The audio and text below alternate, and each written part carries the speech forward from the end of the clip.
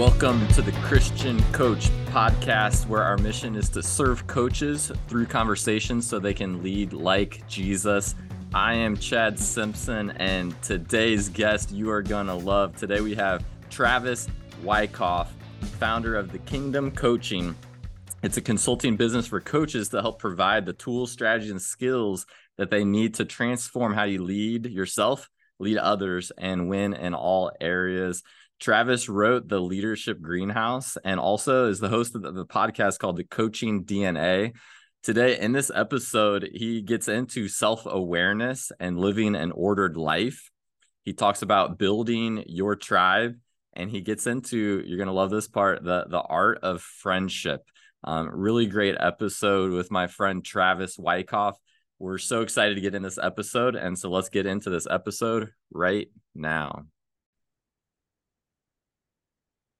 Travis Wyckoff, it's so good to have you on the Christian Coach Podcast. Our hosts, we've been on this journey trying to pinpoint and dig into what does it mean to be a Christian coach. And so that's how we start every episode. Just want to throw it to you.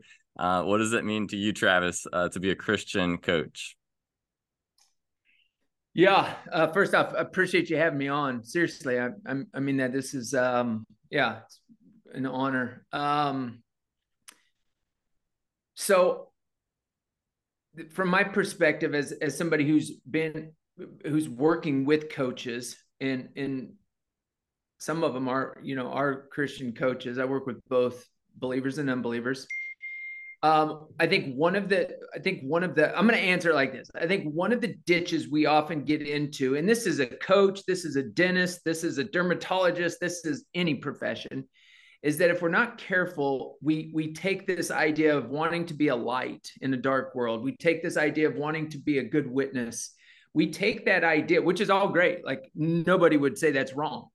But what we do is we make that the driver. We make that the primary thing, as opposed to, and this is how I would answer it. I think a Christian coach is somebody who seeks after the Lord in their own personal life, somebody who is pressing in, somebody who is surrendered to Jesus as their Lord and Savior, somebody who is like legit walking in the kingdom, is somebody that says, this is the kingdom. This isn't that my life is under the rule and reign of Jesus. And so first, internally, they're seeking, they've submitted their life to Jesus.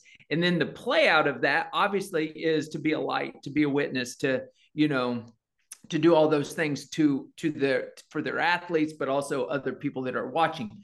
So to make a super simple answer, long-winded, I think a Christian coach is someone who has surrendered to Jesus, but not just the surrender, not just quote unquote prayed the sinner's prayer, but is actually surrendering daily, is submitted to the rule and reign of Jesus in their life, that is seeking after the Lord, that is asking the Lord, what do you want me to know?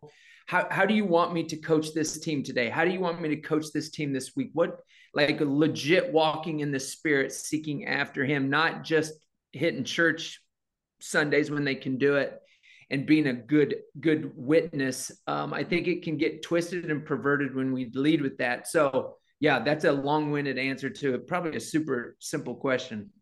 No, that's really good. And I felt that as a coach to have the greatest desires and wanting to impact people for Christ, but just John 15, apart from Christ, we can bear no fruit. So I think that gets into all right, then how as a coach can we stay connected to the vine, to the ultimate source, and want him more than results, more than fame, more than these other things. And just curious for you, you have this consulting business called Kingdom Coaching, and you've already kind of talked about that underneath. But just for you personally, this is sometimes a question we like to end with, but just for you, as you are, you talk about being a dentist, a businessman, a coach, how does that look like for you on a daily, weekly basis for you to try to stay connected to Christ as you're pouring out into others?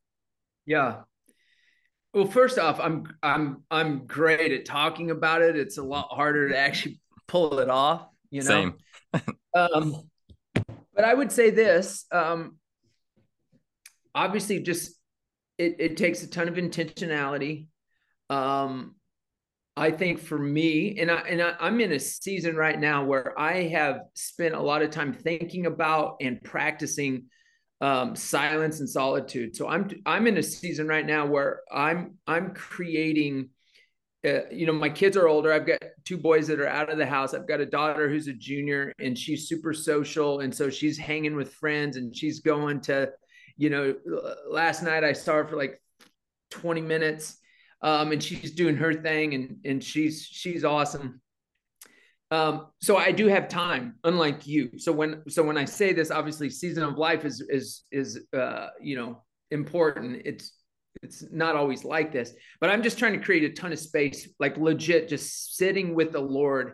And in some cases, just coming to him and asking, I would love for you to speak to me right now.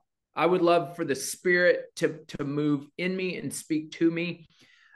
But I'm also cool just to hang with you right now. And if that means sitting in your presence for a half hour or whatever time, I'm game with that. So I'm really trying to create space where I'm sitting more in silence and solitude, putting phone down, doing all that. Obviously, there's a level in the morning that I'm trying to be consistent with. If I'm going to wake up and I want to spend some time meditating on His Word, I do want to sit in some silence, and then throughout the day, trying to take little breaks, little moments of just awareness of His presence has been really what I'm trying to do, because I can really get into autopilot. I can get into that. You do your time, devotion time in the morning, whatever you want to call it. I've learned to call it like time with Jesus, because if I think about it as a quiet time or a devotion time, for whatever reason, I am king of like, here's what's on the checklist, so check it off. Boom, quiet time, done. And really didn't spend time with the Lord. I just did what I was supposed to do. And then you go through your day and really you live like somebody who doesn't have faith in the Lord.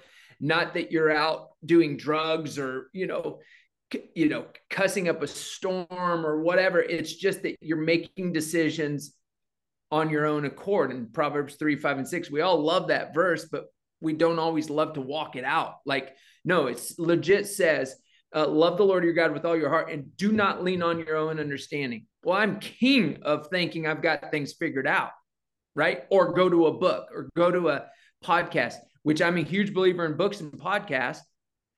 Just not start with, like, let's start with the Lord. Let's seek the Lord. So my point being for me is creating tons of space to spend time with the Lord and really asking Him to make me aware of Him throughout the day, so I don't just go on my own, do my quiet time, and then the rest of the day is figure it out on your own. And if you nail it, great. And if you don't, oh well. So I'm rambling a little bit, but Luke 6 says that Jesus went up to a mountain and prayed all night, and then He came down and He called His disciples. And if that were me, it would have said this: Travis picked his disciples, and then he went up to the mountain to pray all night, praying that God would bless the picking of His disciples. And so I'm trying to do more like Jesus. Like, I'm going to go to the mountaintop to ask Him. I'm going to go spend time with Him. And out of that deep abiding place flows my decisions, flows my the things that I'm doing that day, as opposed to figure it out and then go plead with the Lord to bless your will. So that was, again, a long ramble, but that's really how I try to do it, is create space and try to just reorient my life around that deep abiding place. That's so good. That's so good. And the hashtag that we like to use with our podcast is Coach with Christ. Same concept on finding these moments throughout the day as you travel, as you recruit, that you're leaning on the Lord. So that's so good. And I like what you said about just different seasons of life.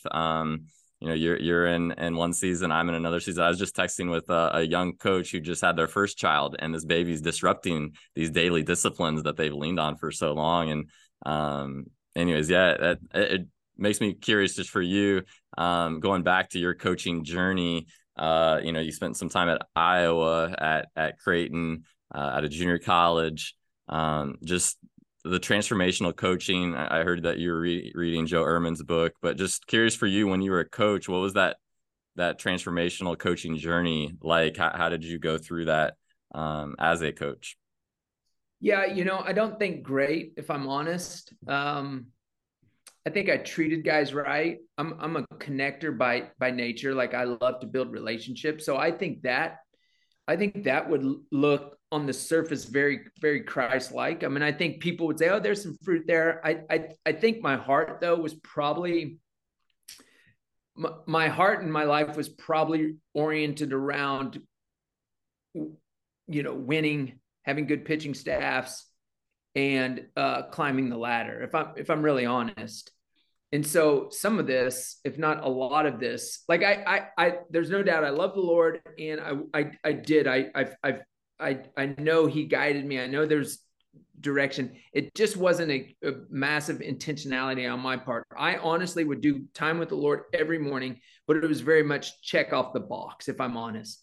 And so it wasn't great. A lot of this has come after I got out of coaching. I got out of coaching in 2010, and spent 6 years on a church staff here in the DFW area. And so a lot of this stuff was spurred on after coaching.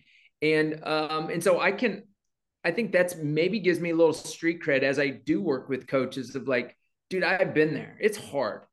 It is hard to coach and keep perspective, and it's really difficult. It for sure can be done. I'm seeing people do it at a really high level, but it doesn't mean it's not hard. And so didn't do it great. Grew into my faith after coaching, and now hopefully can help coaches maybe learn from my, I'll just say, mediocre walk with the Lord while I was coaching. I was a mess as a coach. I was not a healthy human. Um, you had different spots where you did coach, and a lot of young coaches, whether they're at a lower level or maybe making less money, they're just dreaming and pursuing, well, if I can just win now, then I'm going to make this much more money and be at this level. And I know certain coaches are maybe they're built to be an assistant coach, or maybe they're built to stay at a lower level. But just from your perspective on the places that you coached, just curious, if you're going to help a coach try to figure out their sweet spot, how might you help journey with them to try to figure out where might be a good fit, and how to have the perspective on like, no, I am built for the highest level, or no, I'm built more for this mid-range level. Yeah. Yeah, a really good question. I think a couple of things come to mind. One, I think you've got to get community around you, and this is difficult, but I think to get people around you that you give permission to really speak honestly to you, because I think, man, we can self-deceive ourselves with the best. I mean, we're really good at deceiving ourselves. So that's one. The second thing I think that is important is there is I think there's a checking your motives, checking. Like, I don't think there's anything wrong with somebody that just has a really big passion to coach at the highest level. Like, to quote unquote climb the ladder oftentimes gets a bad rep. Well, it's not always bad. It's not always bad to want to get, to end up at the highest level. I think checking your motives can be important. And then I think just honestly, like, just having an awareness, a sense of this is what happened to me. I thought I was going to be a Power 5 head coach.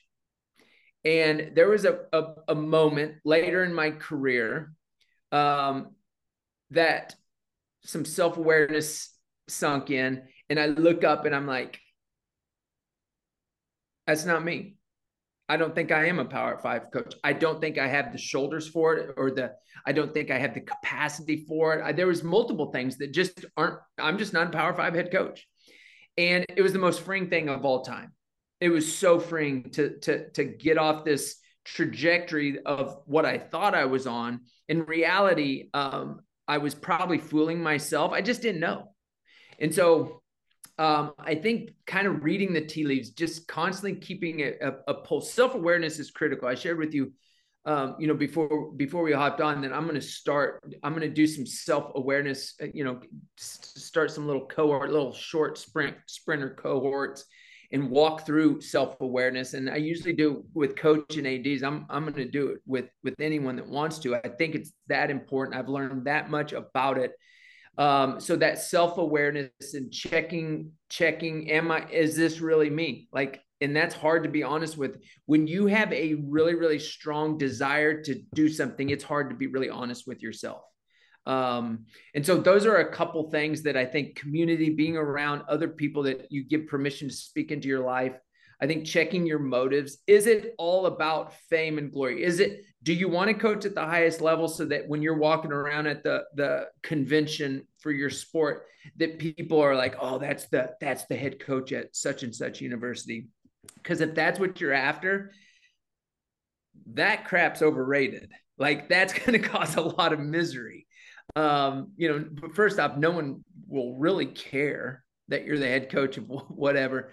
So check your motives. And then I think just trying to tap into some self-awareness, trying to really, really be aware of what are your giftings? What is your capacity? What is your, do you enjoy it? What's your, order of like, man, I am just going to be, I don't think I can be a great father and a great husband, or a great wife and a great mother, or just a great wife or just a great husband, and do what I think I want to do. So maybe I need to reorder. There's some that can do it. I've got buddies who love the Lord, have an ordered life, and are coaching at the highest level. It's crazy how they do it, but they do it. So I think there's a multitude. It's not an easy answer. It is a journey to try to figure out. But the best I can say is just being super self-aware of what ordered life you want to live. And obviously I would say that your faith and your family are, I think the Lord's going to ask us what we do with our family way before he asks us what we do with our profession. And I think both are important. Like, I'm not minimizing the profession at all.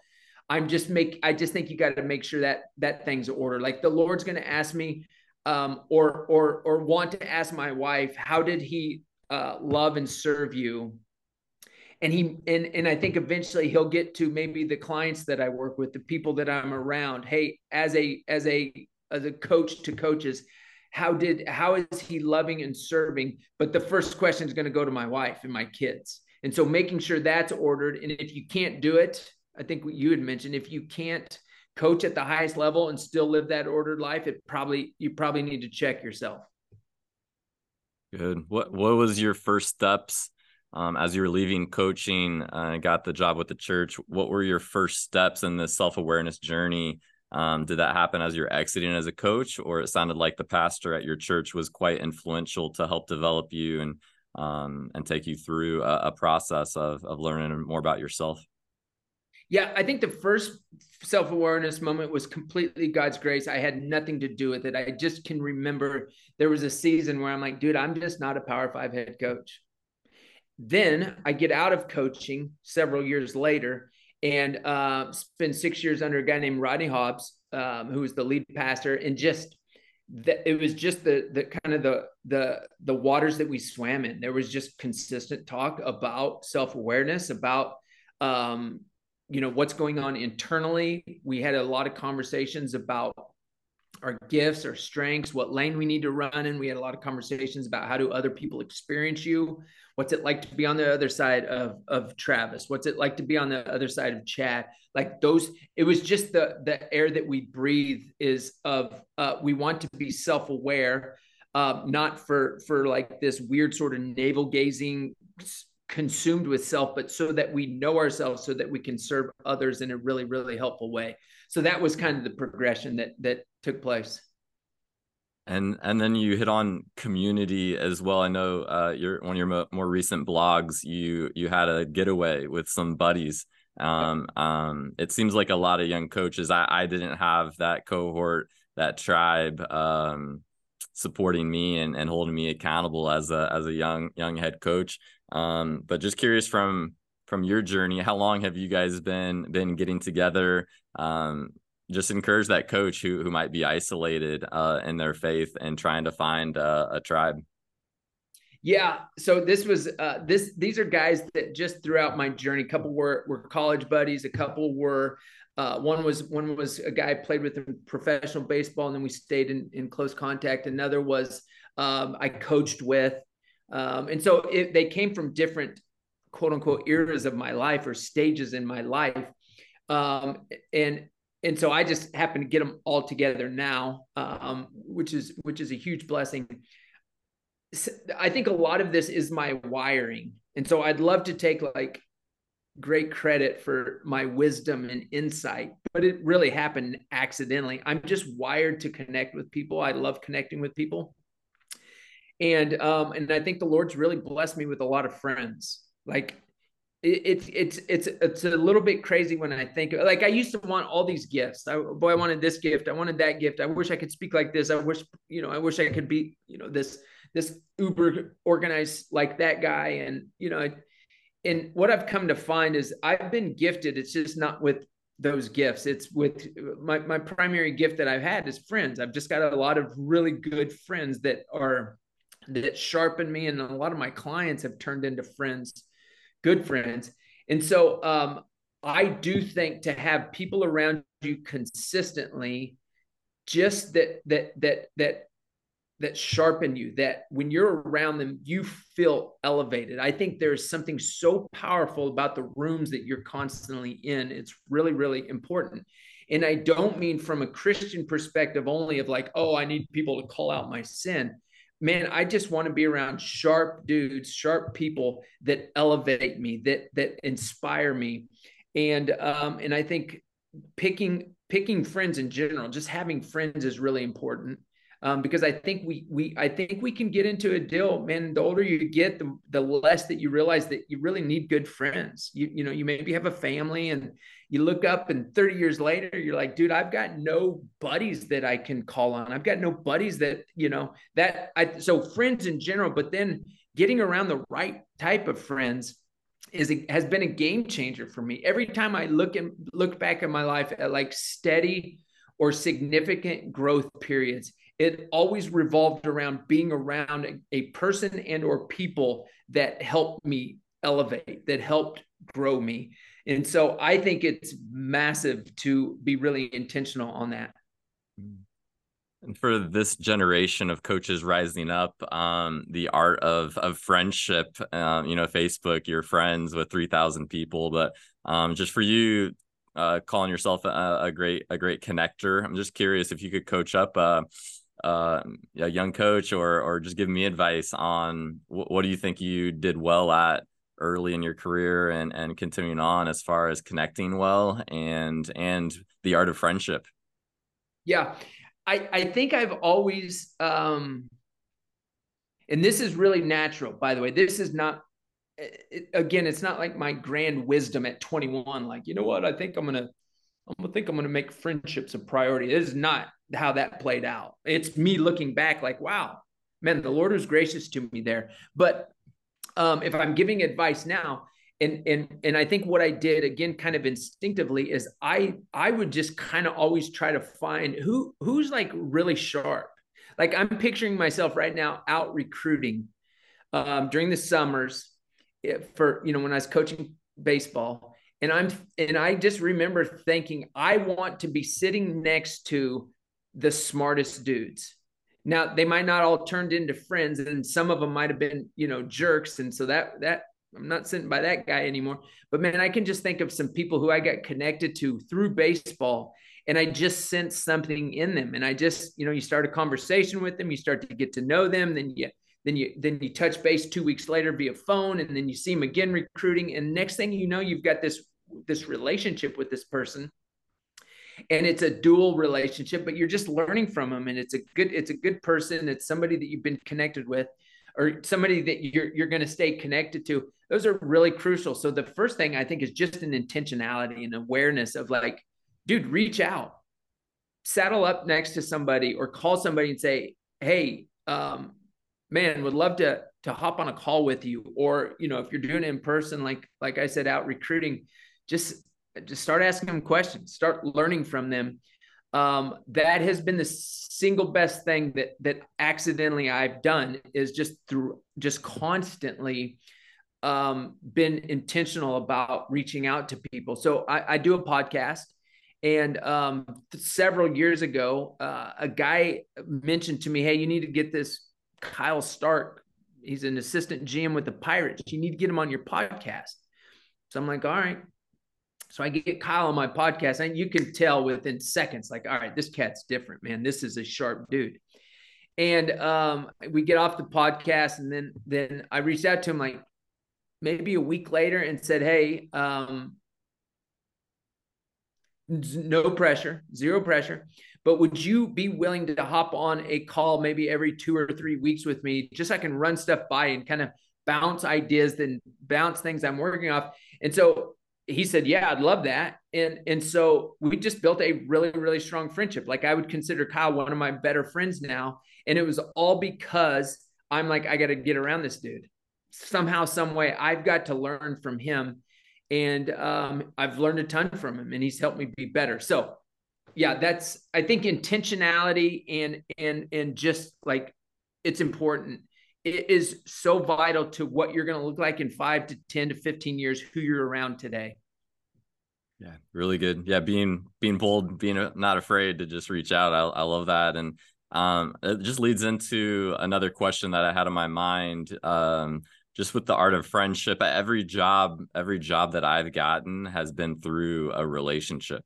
And so just you run an executive search committee, hiring, and I know it's a big deal for a lot of coaches.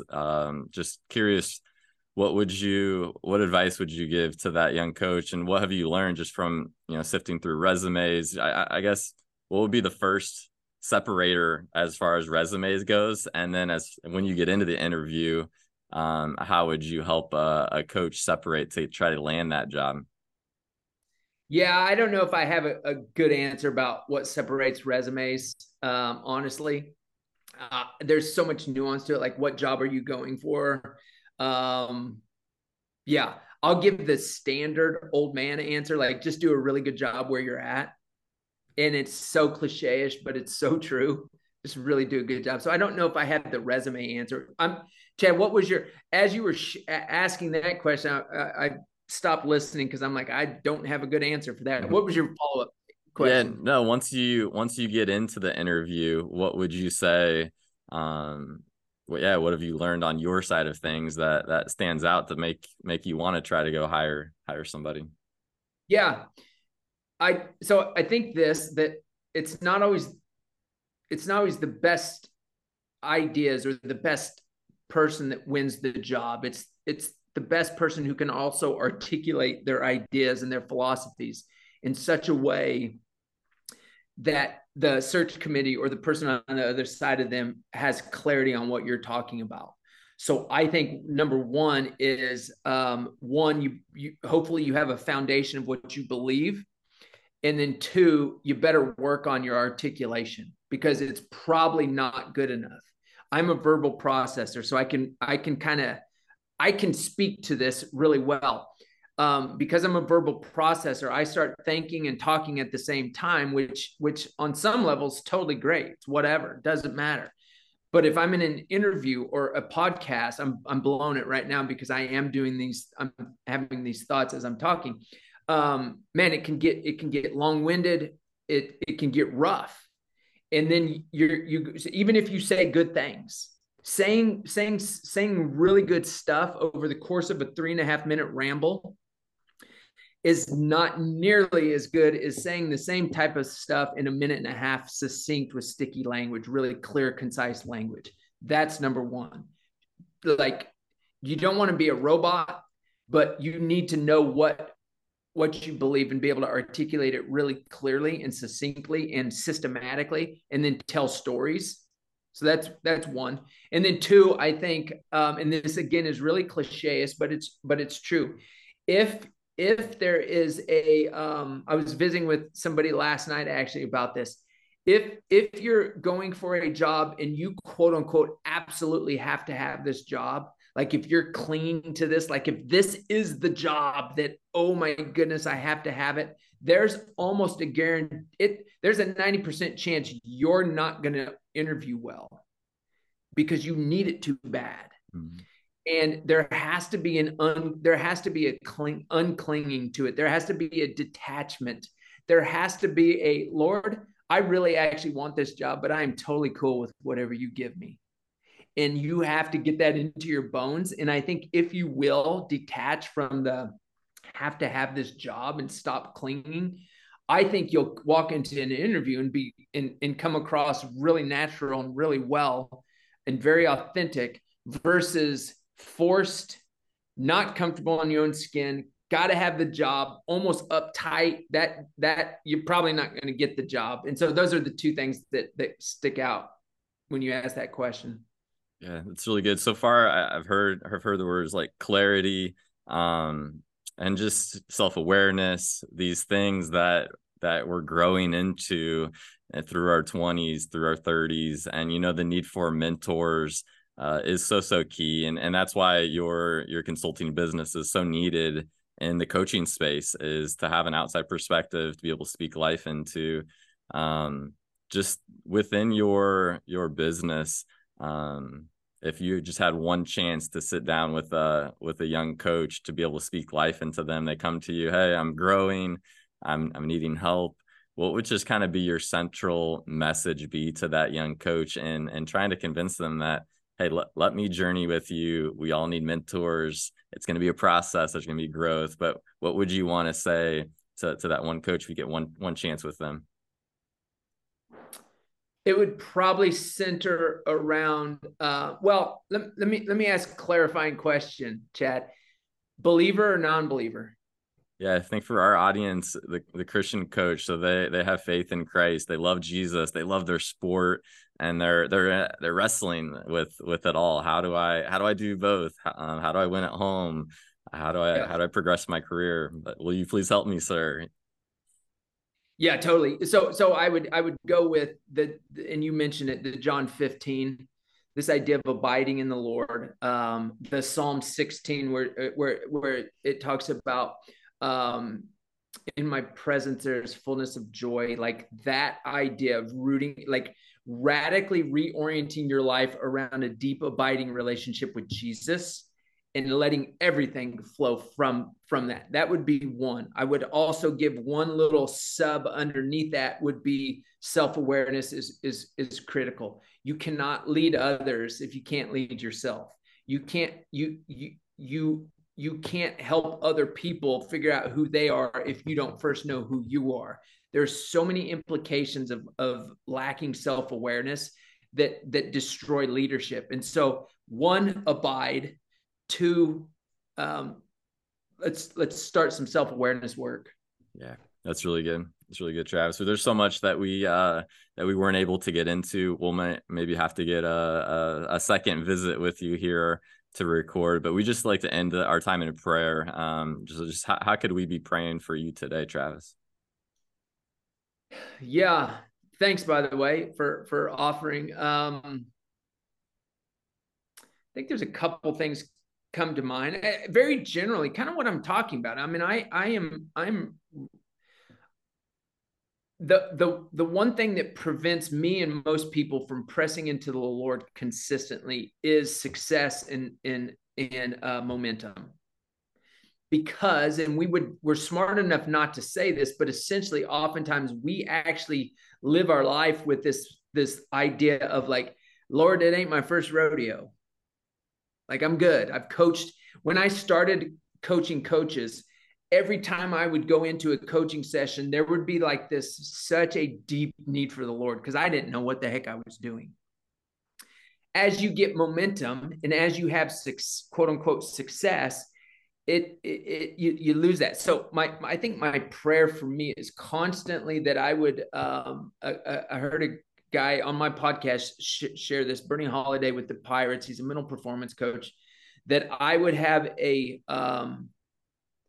white belt mentality in all that I do, that I would see myself as like desperately needy for the Spirit of the Lord to come in and break through and lead me. And so that's one, that I would not have it's not my first rodeo, Lord. You can take today off because I've done all this before. Because I think you do that long enough and you look up and you're in a ditch.